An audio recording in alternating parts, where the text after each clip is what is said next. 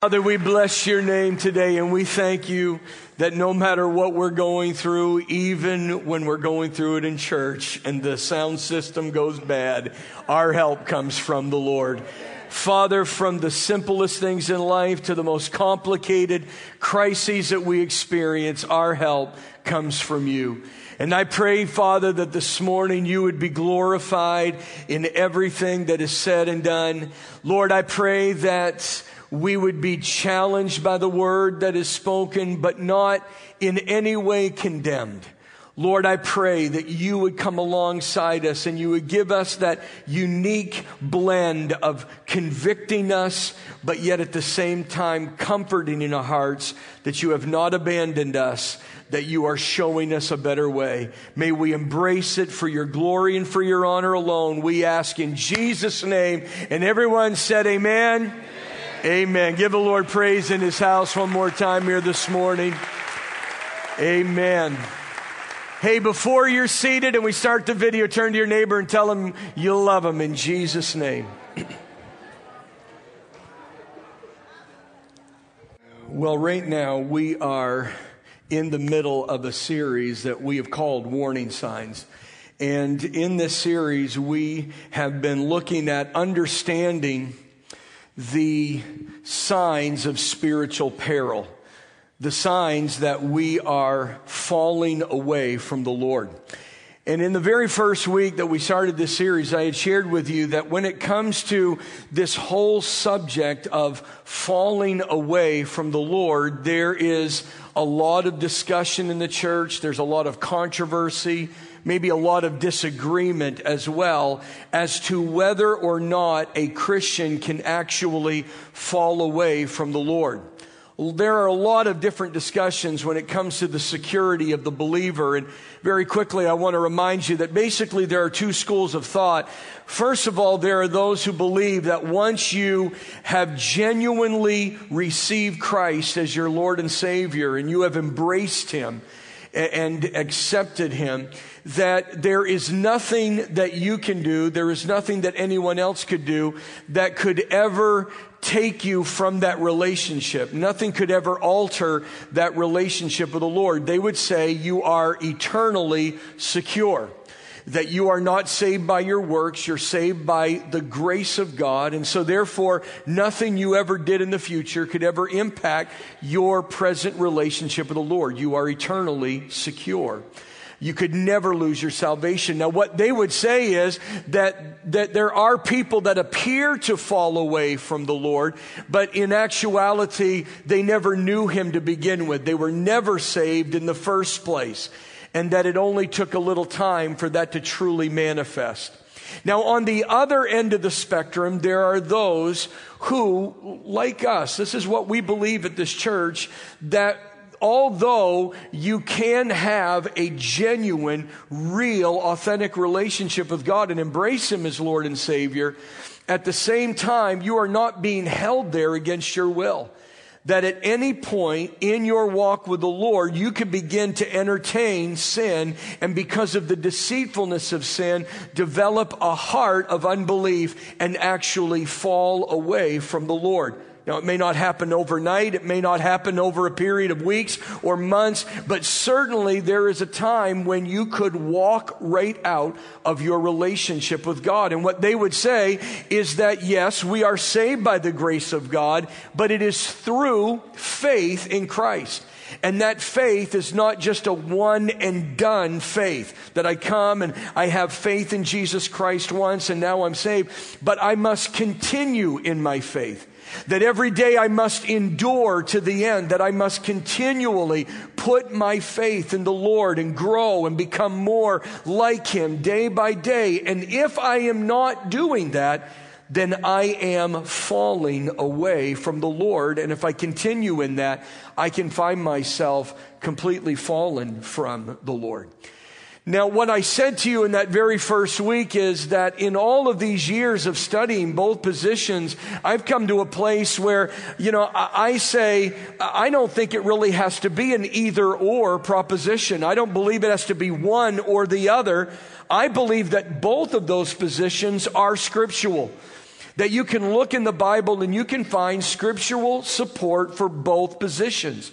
And although I do firmly believe that someone can put their faith in Jesus Christ and serve Him for months and even years and eventually fall away because they're not continuing in their faith, I also believe that with the easy beliefism that has crept into the church today, where today all I need to do to be a Christian is say a prayer, but I don't know anything about repentance, because I really have never been taught anything about the lordship of Jesus Christ, I can come into the faith under, if you will, just these wrong perceptions and these false pretenses and never really have an experience with the Lord. And so my drifting in and out and falling away is not an evidence that I am falling away from the Lord. It's actually evidence that I've never really known Him to begin with.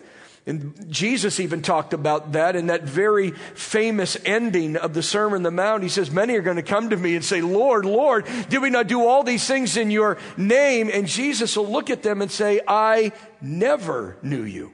We never had a relationship. So I believe there's scriptural evidence for both. But here is what I said to you. No matter where you land on this particular issue, the one thing that we do need to recognize is that long before you ever show up there are warning signs that you are in a perilous place. That long before you ever fall away from the Lord, whether you knew Him and you fell away or whether you never knew Him and it just became obvious over time, the reality is you never get to that place without a warning sign. God loves you and me too much to allow us to continue on a path that is leading to destruction without warning us that we are in a very perilous place. God loves you enough that He would warn you if you're in that perilous place. And what we have said throughout this series is that just as there are physical signs that warn us and inform us and regulate us and direct us and guide us and stop us and make us yield and even can help us identify where we are, there are spiritual signs that do the exact same thing. There are spiritual signs that will arise in our walk with the Lord and our journey with Jesus Christ that are there to warn us, to inform us, to regulate us, to guide us, to direct us, to stop us, to make us yield, to even help us locate where we are in Christ. But as it is with all of these physical signs, sometimes we don't want to hear the information that these spiritual signs are providing for us. Because we have already rebelliously in our heart determined this is how we're going to live. This is how we're going to serve the Lord. This is how we're going to choose to go in life. And so we've already made those decisions, and the last thing that we need is some information from a warning sign from God that we need to change the direction that we're going in. And so it is with many of these signs, we just ignore these warning signs and we press on and live our life the way that we want to, ignoring the warnings that we get. But what I said to you in that very first week is that every time we ignore the warning signs, we put ourselves in spiritual peril. And the longer that you stay on that path, the harder it becomes to get out of it. And if you stay long enough, you'll reach a point of no return. Folks, we need to pay attention to the warning signs that God sends us and heed that information. And the reason that this is so important is because the Bible makes it very clear that the closer we get to the coming of the Lord, the more that we are going to see a great falling away from the faith. The Bible speaks of a mass defection from the faith in the last days before the coming of the Lord. And the reason that this is so important is not only because that mass defection is coming, but that it can happen to any one of us sitting here today. There is not one of us that is immune to falling away from the Lord. And so let him who thinks he stands today take heed lest he fall. Don't ever deceive yourself into believing that you have such a tight relationship with the Lord that it would be impossible for you to walk away from him, because I assure you there have been stronger men and women in the faith than you that have walked away from Jesus Christ. Please, folks, guard your heart above all things. because it only takes one day to begin to walk away from the living God Almighty. You're going to see that today. Now, believe it or not, what we have said is that there is one letter in the New Testament that actually deals almost exclusively with this issue. You know it as the book of Hebrews, but it's actually not a book, it's a letter. It was a letter that was actually written by an unknown author to a small house church that was either located in or around Rome in 70 AD. The church comprised primarily of Jewish men and women who had embraced Christ as their Messiah, their Savior, and their Lord. But it was a very dangerous time to serve the Lord because there was widespread and rampant persecution, real persecution. I mean, their possessions were being confiscated. Their children were being taken from them. Children removed from their parents. It was a horrible time. They were being publicly humiliated. They were being imprisoned. In some cases, they were even being martyred for their faith in Jesus Christ, though that was going to ramp up in the near future. It was a very dangerous time, and for that reason, there were many of these Christians that were actually considering abandoning the faith in Christ altogether and returning to Judaism. Whereas others were just thinking, you know what we're going to do? We're going to try to mix the two together. And they did that to try and alleviate the pain. And I get it. They probably rationalized it and they justified it in their own mind. But the author of Hebrews says there is no justification. Jesus is the fulfillment of all of the Old Testament prophecies. He is the fulfillment of all the shadows and the types that are in the Old Testament. He is salvation. And if you abandon Him, you abandon all hope and you put your life in peril. And then woven into this incredible letter are 5 warnings, 5 signs that we are falling away from the Lord, that we are in a path that is leading us away from God, not toward Him. And what we're doing in this series is we are looking at all 5 of these warnings because we want to be able to detect the presence of these warnings in our own life so that when they arise, that we will not fight against the sign, but we will admit this is where I am and we would turn back to the Lord before it is too late in Jesus' name. Well, the last time that we were together, we looked at the first of those warnings. And of course, that was the warning sign of drifting. Today, we're going to turn our attention to the second of these signs. You know, when you pull up to a sign, I don't know if you've ever thought about it in these terms, but when you pull up to a sign or you are walking up to a sign, wherever that sign is, the sign is actually requiring something from you.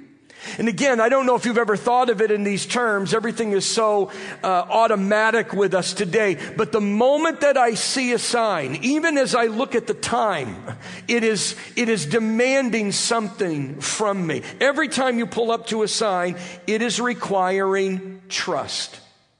It is requiring confidence. It is requiring faith. I don't know, again, if you've ever thought of it, but it is demanding from you your confidence, your trust, your faith. When I see a sign, many times it is alerting me to something I cannot see.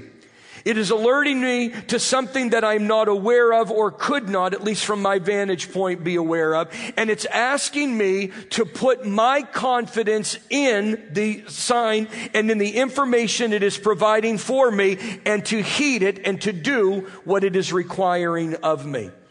The reality is I may not want to detour. I may not want to slow down for construction because I don't see any evidence of it. I don't know if any of you are like me, but there is nothing more frustrating than, again, coming up to a construction sign that says, slow down, construction for the next 5 miles, and then there's an intimidating sign that says, fines are doubled in the construction zone. And you slow right down because you don't want a $1,000 bill, and as you're driving through, there's no trucks on the road. And there's no construction workers. Anybody with me on that? You know, they're just looking at how many suckers are on the road today. That's how I feel with it. So I don't always see the evidence, and I want to argue with the sign.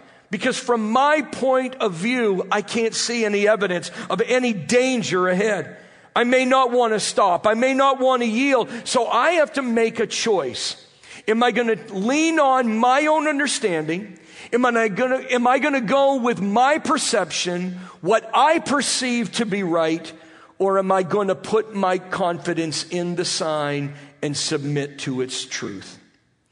Well, believe it or not, the same is required with all of these spiritual signs. Because these spiritual signs are alerting us to something we may not see, we may not be aware of, and they demand our absolute trust, our confidence, and our faith.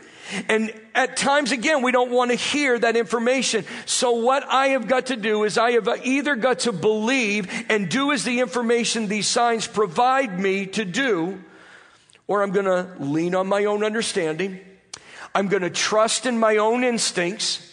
I'm going to trust in my perception and what I think about the issue, harden my heart, which is my will, and press on. Come to think of it, laying these warning signs aside for a moment, isn't really that what the entire Word of God demands of you? I mean, every time I read the Word of God, it is instructing me on how I am to live. It is instructing me on how I am to conduct myself. It is instructing me on how I am to respond when I am attacked. How I am to conduct myself financially, emotionally, mentally, spiritually. This is the Word of God. And I can tell you right now that after being a Christian for so many years, there are times I open up the Bible and I don't necessarily want to hear what it has to say. And at that point, I've got to make a decision. Do I lean upon the Word of God and submit myself to it, or do I lean on my own understanding, my own instincts, my own perception of things, and press on to my own demise? The whole Word of God requires that I believe it, and that leads us to the second warning. And that second warning comes to us in Hebrews chapter 3. So if you have your Bibles this morning, and I hope that you bring your Bibles. We put the stuff up on the screen, but that's for people that are newer to the faith and maybe not have one. But if you have your Bible, turn with me to Hebrews chapter 3. And we're going to begin at verse number 7. Hebrews chapter 3, beginning with verse number 7.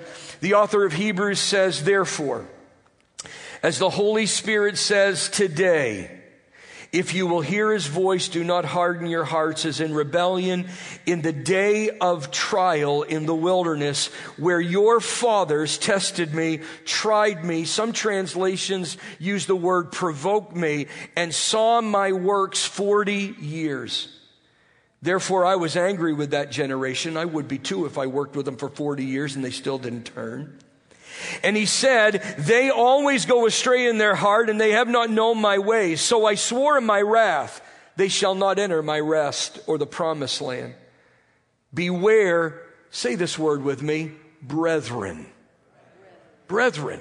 Beware, brethren. I point that out because he is writing to brothers and sisters of faith. He is not writing to unbelievers. He's writing to Christians. Beware, brethren, lest there be in any of you, brethren, an evil heart of unbelief and departing from the living God. But exhort one another daily while it is called today, lest any of you be hardened through the deceitfulness of sin. Beware, brethren, lest there be in any of you an evil heart of unbelief in departing from the living God. The second warning sign that you are in a perilous place is unbelief. Another sign that you may be falling away from the Lord is unbelief. The other day as I sat down and I started to just collect my thoughts and put them down and just really begin to prepare for this morning, the thought occurred to me that I'm facing the same struggle that I did the last time that we were together, in that unbelief is much easier to define than it is to describe. It's very easy for me to define for you what unbelief is. It's a little harder and more challenging to describe what unbelief looks like. Again, it's one of those things that when you first start out, you think, oh yeah, I got unbelief down packed. But it's one of those things that is very, very easily misunderstood. It's very easy for me to define for you unbelief. You don't even need for me to define unbelief for you. You get it. Unbelief is simply not believing.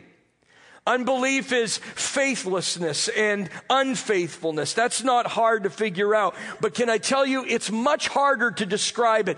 It's much harder to detect the presence of unbelief in our lives. It's much harder to flesh it out. Because let's be honest, let's be completely honest here today. Most of us here today would say that we are all believers. We are believers. We would say we believe that God exists. We believe that God exists in three persons, Father, Son, Holy Spirit. We believe that He had a Son. His name is Jesus Christ. We believe that He died on a cross, that He rose again, that He's coming again, and that there is no other name given by which man may be saved but the name of Jesus Christ. We would go on to say we believe the Bible. We believe that it is the inspired word of Almighty God, and it is the only rule for conduct and life and faith. We believe all the things that are necessary in our mind to be children of God.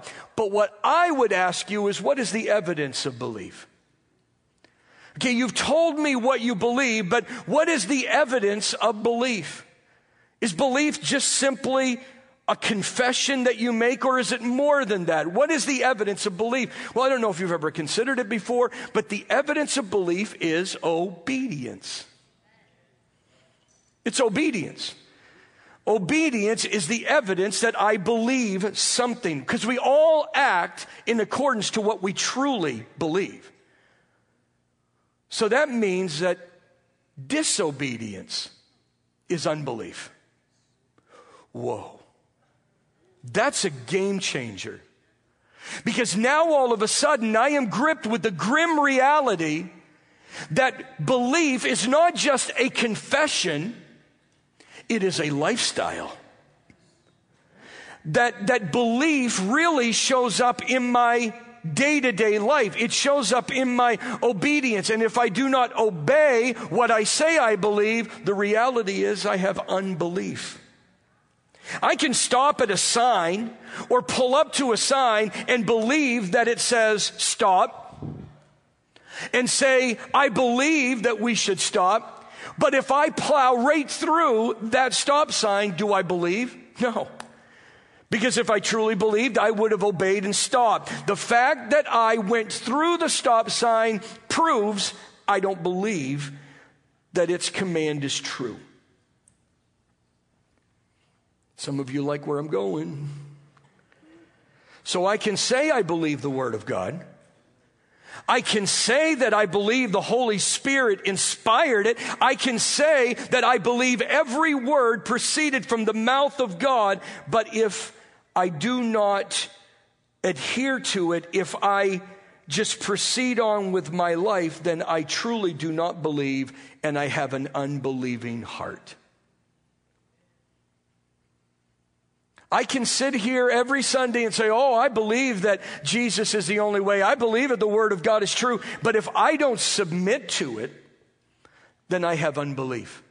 My disobedience shows that I do not believe God. I actually believe my own estimation.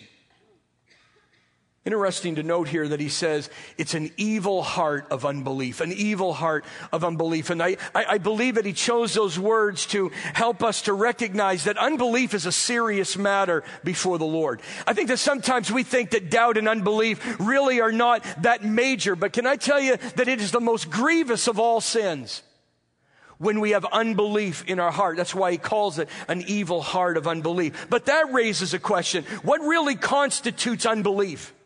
What really constitutes doubt in the life of a believer?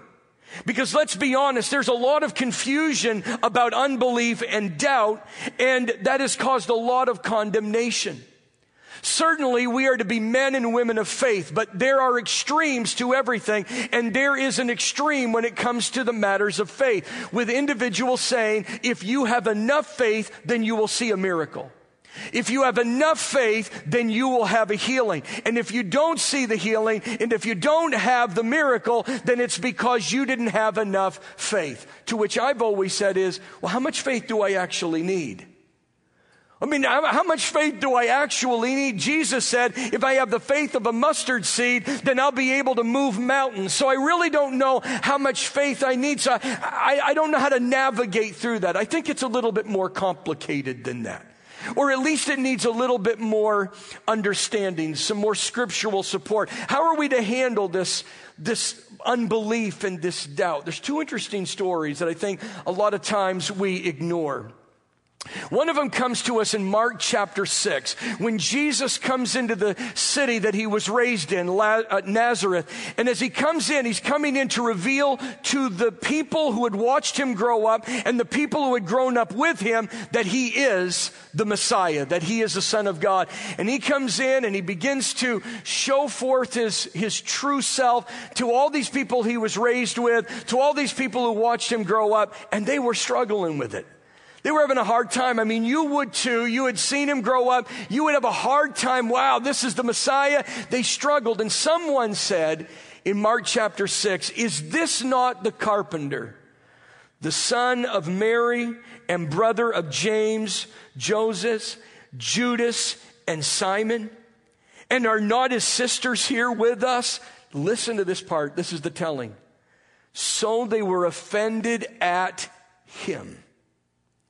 But Jesus said to them, a prophet is not without honor except in his own country, among his own relatives, and in his own house.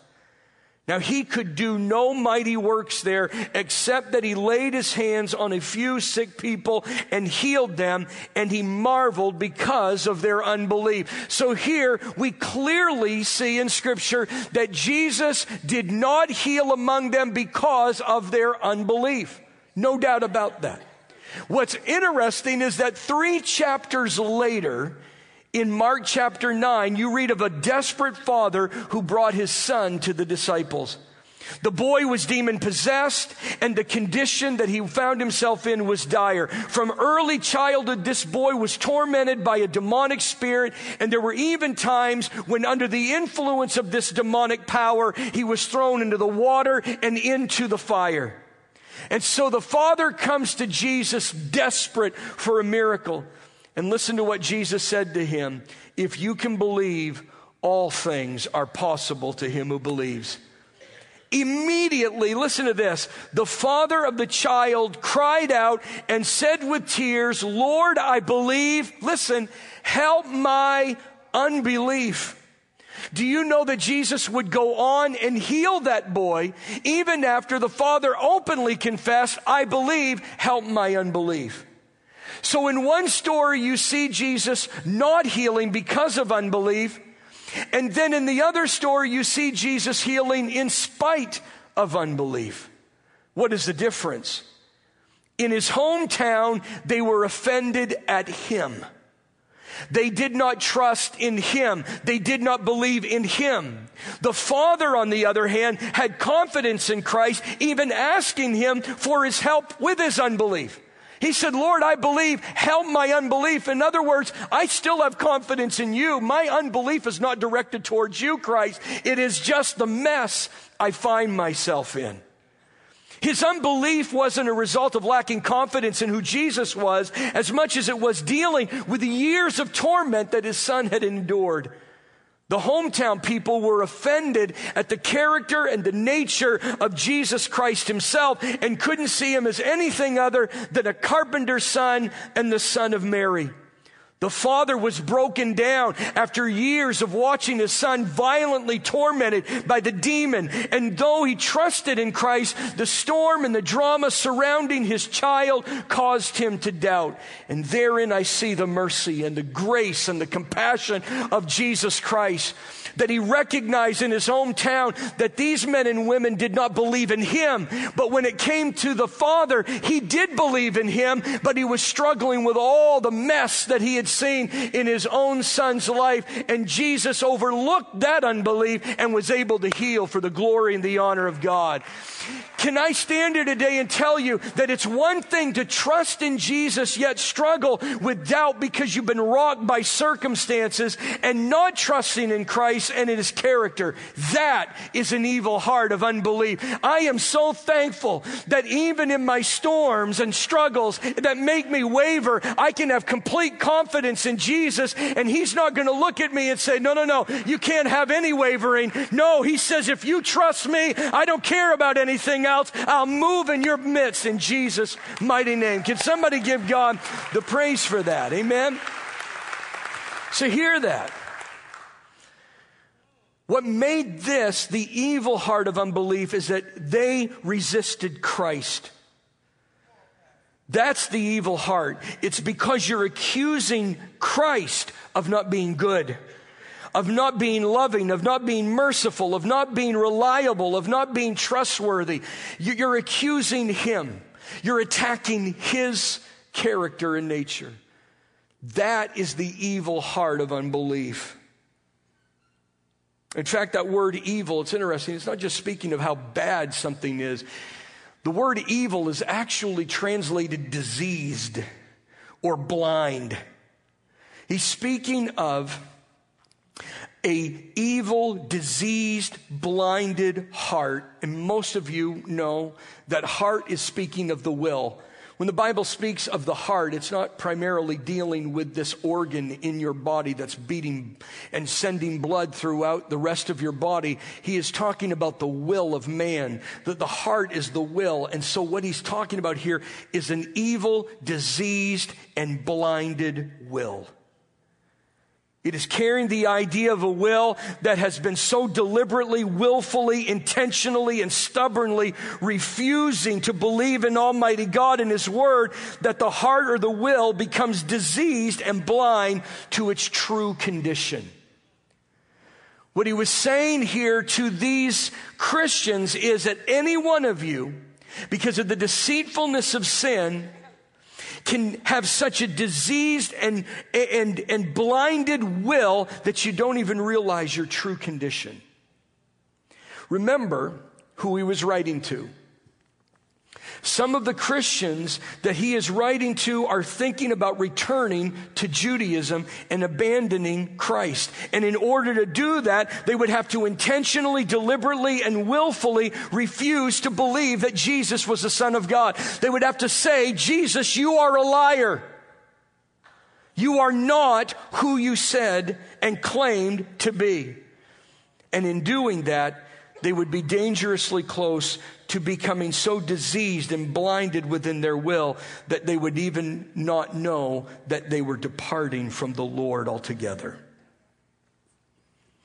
I got to tell you, as a pastor, I wonder if there are even people here this morning in our own church family who find themselves dealing with the same thing. Maybe you have been so rocked by circumstances in your life. Some things have happened that have made you question the Word or question God's character. And you find yourself even today when praise and worship was going on, intentionally, deliberately, and willfully, refusing to trust Him, to praise Him. And you think that you're punishing God when in reality, all that you're doing is blinding your will and building disease into your will. And you've already begun the journey away from God. You know what's interesting here as I was studying these things is that the author doesn't really leave us guessing as to what it looks like, but he actually provides for us an illustration in verses 7 through 11. And I want to just point this out. Verses 7 through 11 are actually quoting Psalm 95. And so for those of you that like to take this study a little further, you can go home this afternoon or this evening and you can read Psalm 95 because it is a direct quote from it. But let me read to you verses 7 through 11 again. He says, therefore, the Holy Spirit says today, if you will hear His voice, do not harden your hearts as in the rebellion, in the day of trial in the wilderness where your fathers tested me, tried me, again you could say provoked me, and saw my works 40 years. Therefore I was angry with that generation, and I said, they always go astray in their heart, and they have not known my ways. So I swore in my wrath, they shall not enter my rest. And again, that was speaking of the promised land. Now this is speaking maybe he could be alluding to two particular events, but really he's speaking generally of the entire 40-year wilderness experience. The fact that over 40 years from the time that they came out of Egypt till the time that the children of Israel went into the promised land, they had watched God work miracles in an unprecedented fashion. You know, we all kind of romanticize miracles and say, if we saw more miracles, then more people would get saved. Really? Because isn't it amazing that after 3.5 years of miracle working ministry that Jesus did, so many miracles that John said if all the miracles that Jesus did were written in books, the world itself would not contain the books that would be written, that after all of that, still only 120 were still following him passionately after his resurrection. And you do realize that the overwhelming majority of people over the last 2,000 years that have come to faith in Jesus Christ never saw a miracle. I mean, how many of us here truly came to Christ as a result of seeing a miracle? No. We came to Christ because we had faith that Jesus died and he rose again in Jesus' name. Can you say amen to that? Now that is not, please, that is not to say that we should not believe for miracles, because we should, but it doesn't always work the way that we think they will. For 40 years, they watched God working miracles. I mean, even when they were in Egypt, what did they watch? They watched God preserve them in Egypt in spite of the plagues that were upon Egypt. Then they came out and God opened up the Red Sea and caused them to walk across on dry ground and then bring those same waters down upon the Egyptian army. They watched God lead them as a cloud by day and a fire by night. They watched God bring water from a rock, bread from heaven. He even brought quail down from the sky to feed their desire for meat. And then for 40 years, their clothes and their shoes did not wear out. For 40 years, they saw miracles. But rather than being humbled by the miracles and accept God as being trustworthy and reliable, they tested him. They tried him. They provoked him and continually went astray in their hearts. The key of understanding this, I believe, because most of us would say, we never test Jesus. We don't try him. But it's understanding what that is all about. What they did for 40 years is complain about the situations they found themselves in and use it as an opportunity to accuse God of failing them. From time to time, maybe this will help you. From time to time, you'll hear about this with various relationships that we have, whether it's a marital relationship, a parental relationship, or it's just a friendship, whatever relationship it is. But every once in a while, you'll hear of an individual, and don't point at anybody when I'm talking about this, okay? Don't give anybody a dirty look, okay? But every once in a while, you'll find someone in the relationship that is controlling, that is manipulative, someone that is maybe insecure, and what they do, smile if you know what I'm talking about, is in their own mind, they will make a test for the other people in the relationship. They'll set them up in their own mind for a test to see if they will pass the test. And it's inevitable that they're not going to pass the test, because the only one that knows that the other person is being tested is the one that's making up the test. I hope I didn't lose anybody there, okay? And when they fail, what do? They come alongside. See, if you loved me, you would have done this. If you loved me, you wouldn't have done that. You wouldn't have gone there. And you're just like, what are you talking about? I didn't even know I was being tested. It's aggravating. And you realize this has nothing to do with love at all. This is manipulation. You're trying to control me. You don't really care about me. You only care about what you can get out of it. You have no real genuine care and love for me. This is what they did with God for 40 years. They manipulated. They tried to control the Lord. They would use the circumstances to say, God, if you cared.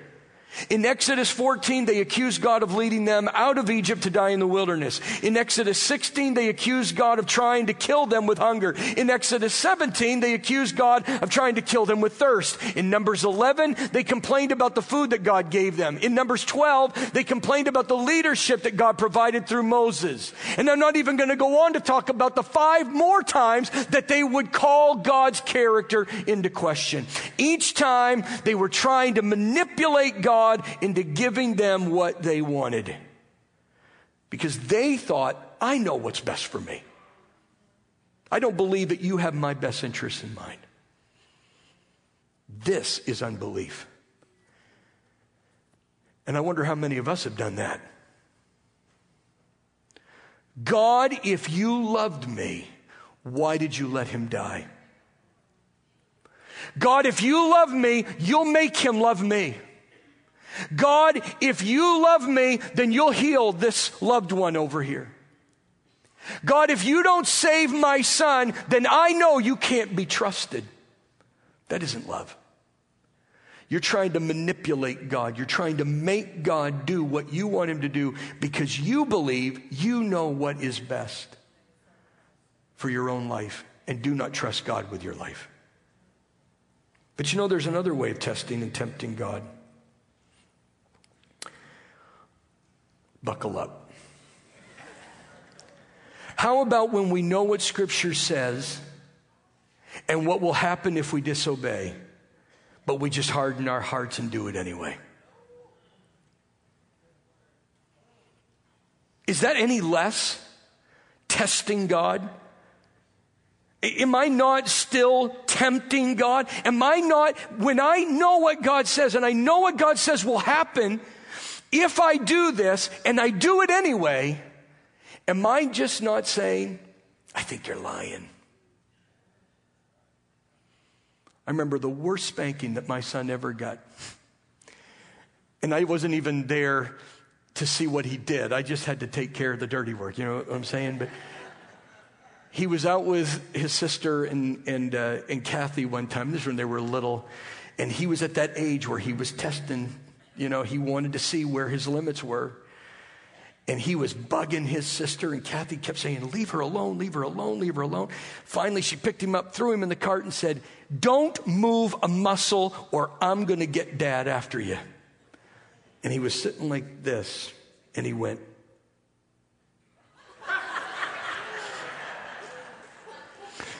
You know what I'm saying? Just that testing. Aren't we doing the same thing when God says, this is how I want you to live, and we do it the opposite? Aren't we just saying,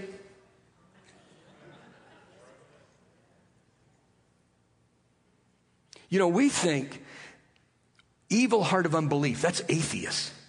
Atheists, they've got the evil heart of unbelief.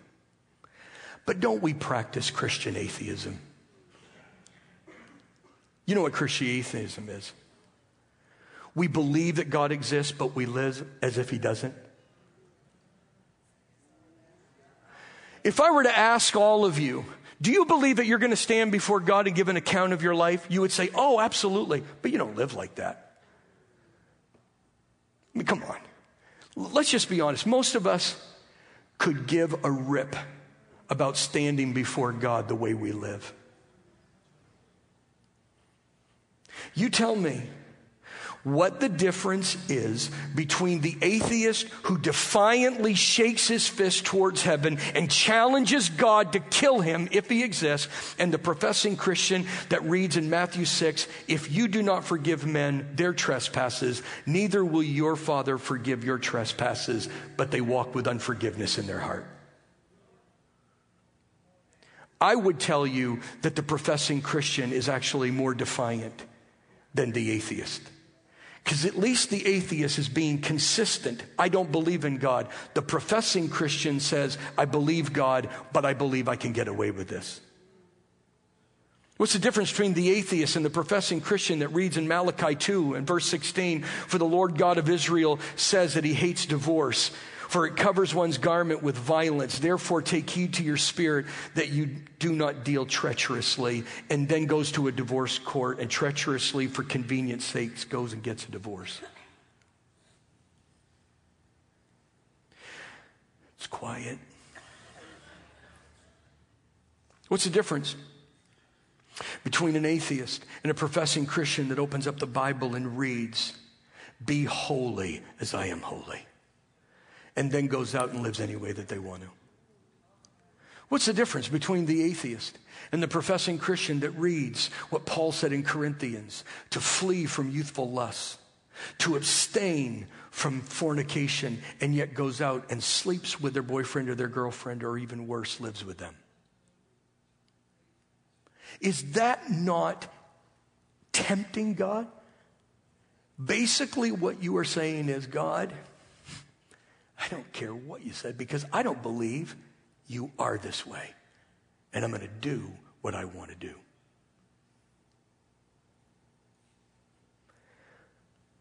It's a sobering thought, but this is unbelief, and that's why I told you it's easier to define it than it is to describe it, because most of you at the beginning of the message would say, I've got all the faith in God I need. Really? What causes this? What causes this condition? He tells us right there in verse 13. I love how he packages this. But exhort one another daily while it is called today, lest any of you be hardened through the deceitfulness of sin. It is the deceitfulness of sin that causes an evil heart of unbelief. Because sin is so deceitful, it is hard to detect that your heart is actually getting harder. And you might ask, well, why is sin so deceitful? There are two reasons, basically, and I've got to hurry through it very quickly because we still have a lot of material that we need to go through. First of all, sin is deceitful because it's so pleasurable. Let's be honest. Sin is pleasurable. It feels good. And we all got to admit that. If sin didn't feel good, nobody would do it. The reason that people sin and struggle with it is because, at least initially, it's pleasurable. It feels good. Parents, the worst thing you can ever tell your kids is sin does not feel good. Because one day they're going to do it and it's going to feel great, and they're going to say, I wonder what else mom and dad have been lying about. You need to sit with your kids and say, there is a lot of pleasure in sin, but it is short-lived. The problem is we think, man, it feels so good. It feels so right. It can't be wrong. And that was the same thing that Moses had to struggle with when he finally came to an age where he said, am I going to be an Israelite or am I going to stay in Pharaoh's house? And in Hebrews chapter 11, he chose rather to suffer the affliction with the people of God than to enjoy the passing pleasures of sin. The reason it's so deceptive is it feels good. And so we just keep doing it because we think, how could anything that feels so good be so wrong? The second reason that sin is so deceptive is because its judgment is always delayed. Its judgment is always delayed. You don't typically get caught the first time you do it. You don't typically be, found out the first time you do it. Judgment is not always immediate. And because it's not, we deceive ourselves into thinking, I'm getting away with it. God didn't see this one. He must have been turning around at that time. God doesn't care about it. It's not a big deal with him. And we forget what Paul said to the Galatians in Galatians chapter 6. Do not be deceived in this. God is not mocked. Whatever a man sows, that is what he will also reap. And I told you in that very first week, when you plant seed, you don't get a harvest the same day, the same week, the same month. It's months before the harvest comes in. And the problem is that we do a little sin and nothing happens.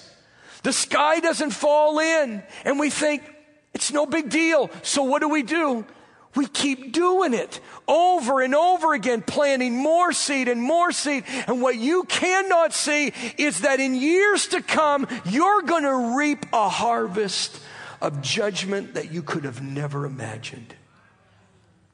And there are men and women in this room that will tell you, listen to him. Because when I was in my teens, when I was in my early 20s, I lived for myself and I thought I was getting away with it and there would never be any hell to pay. Everything is going to be great. And you kept living. But now in my 30s, in my 40s, in my 50s, in my 60s, I'm still harvesting. all the pain that I sowed 30, 40 years ago. Folks, hear me. God is not mocked in this. Whatever you sow, you're going to reap. Can I tell you one more thing? Because this is another deception that I feel I need to bring out. Because it's about conviction. And the deception is, if I feel conviction, but all I ever do is get convicted and I never obey, I'm hardening my heart. I'm hardened because I believe that my conviction means something, that it counts for something, when actually it is obedience that God requires of me.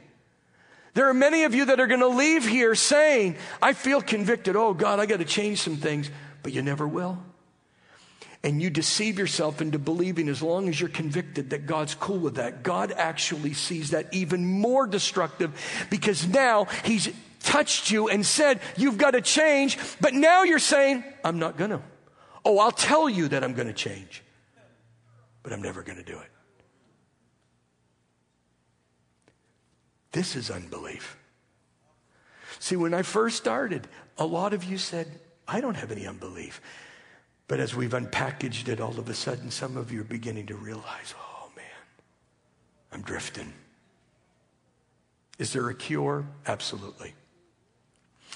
It's in verse 7 and verse 13. Therefore, as the Holy Spirit says, today, if you will hear my voice. And then verse 13 says, but exhort one another daily while it is called today, lest any of you be hardened through the deceitfulness of sin. There are only two cures for a hardened heart. Number one, you have got to develop intimacy with the Holy Spirit. You have got to become more sensitive to the Holy Spirit than you've ever been before. And the only way to develop intimacy with the Holy Spirit is that when He speaks, do it. He says, today, if you will hear His voice, today, right now, don't put it off. If you feel the Holy Spirit piercing your heart on an issue, deal with it today. That's how you become more sensitive to the Holy Spirit. The second is very much like it. You must develop godly relationships. He said, exhort one another daily. You need somebody driving this journey with you, because you have blind spots all over your life. And you won't see it happening. And I'm not talking about inviting people over for a pool party and talking about politics and your favorite sports team, or, that Dallas is going to win today. You don't need all of that.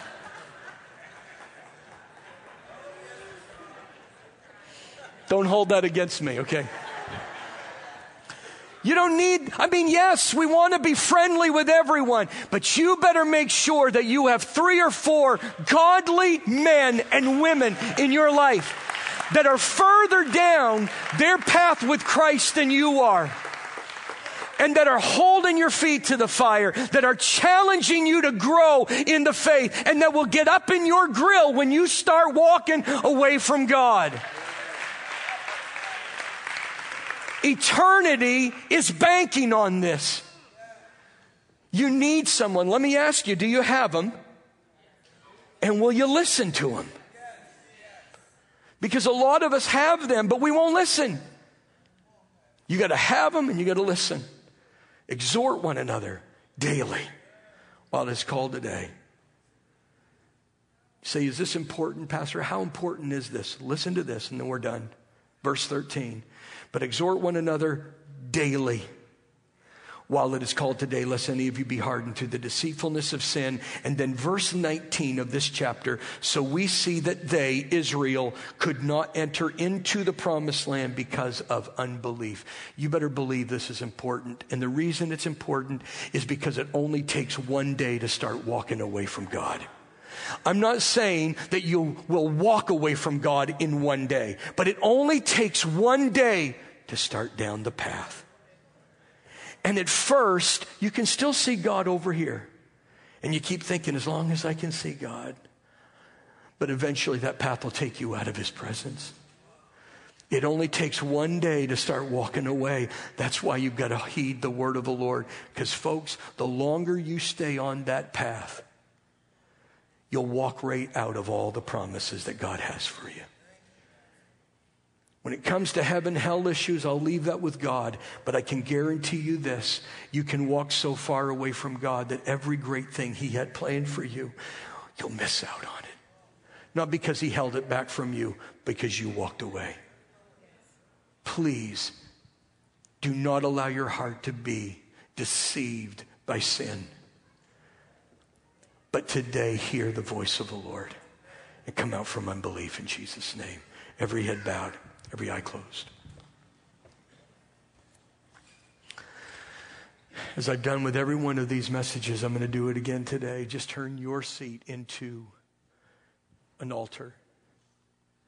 And just for a few moments, I want you to consider, in particular, the areas of this message that really spoke to you. There were some things that were said, maybe not the whole message, but there were one or two, maybe even three things that really pierced your heart. And what I'd like you to do right there is just take them before the Lord and say, Father, help me not to forget these things I've heard today.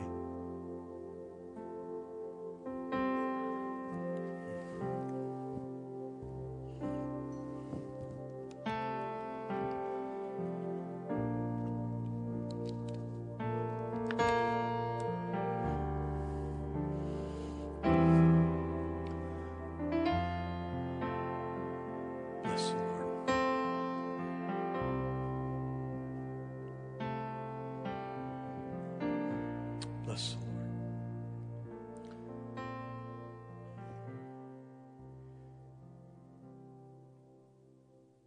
Precious Father in heaven, I've challenged myself throughout this series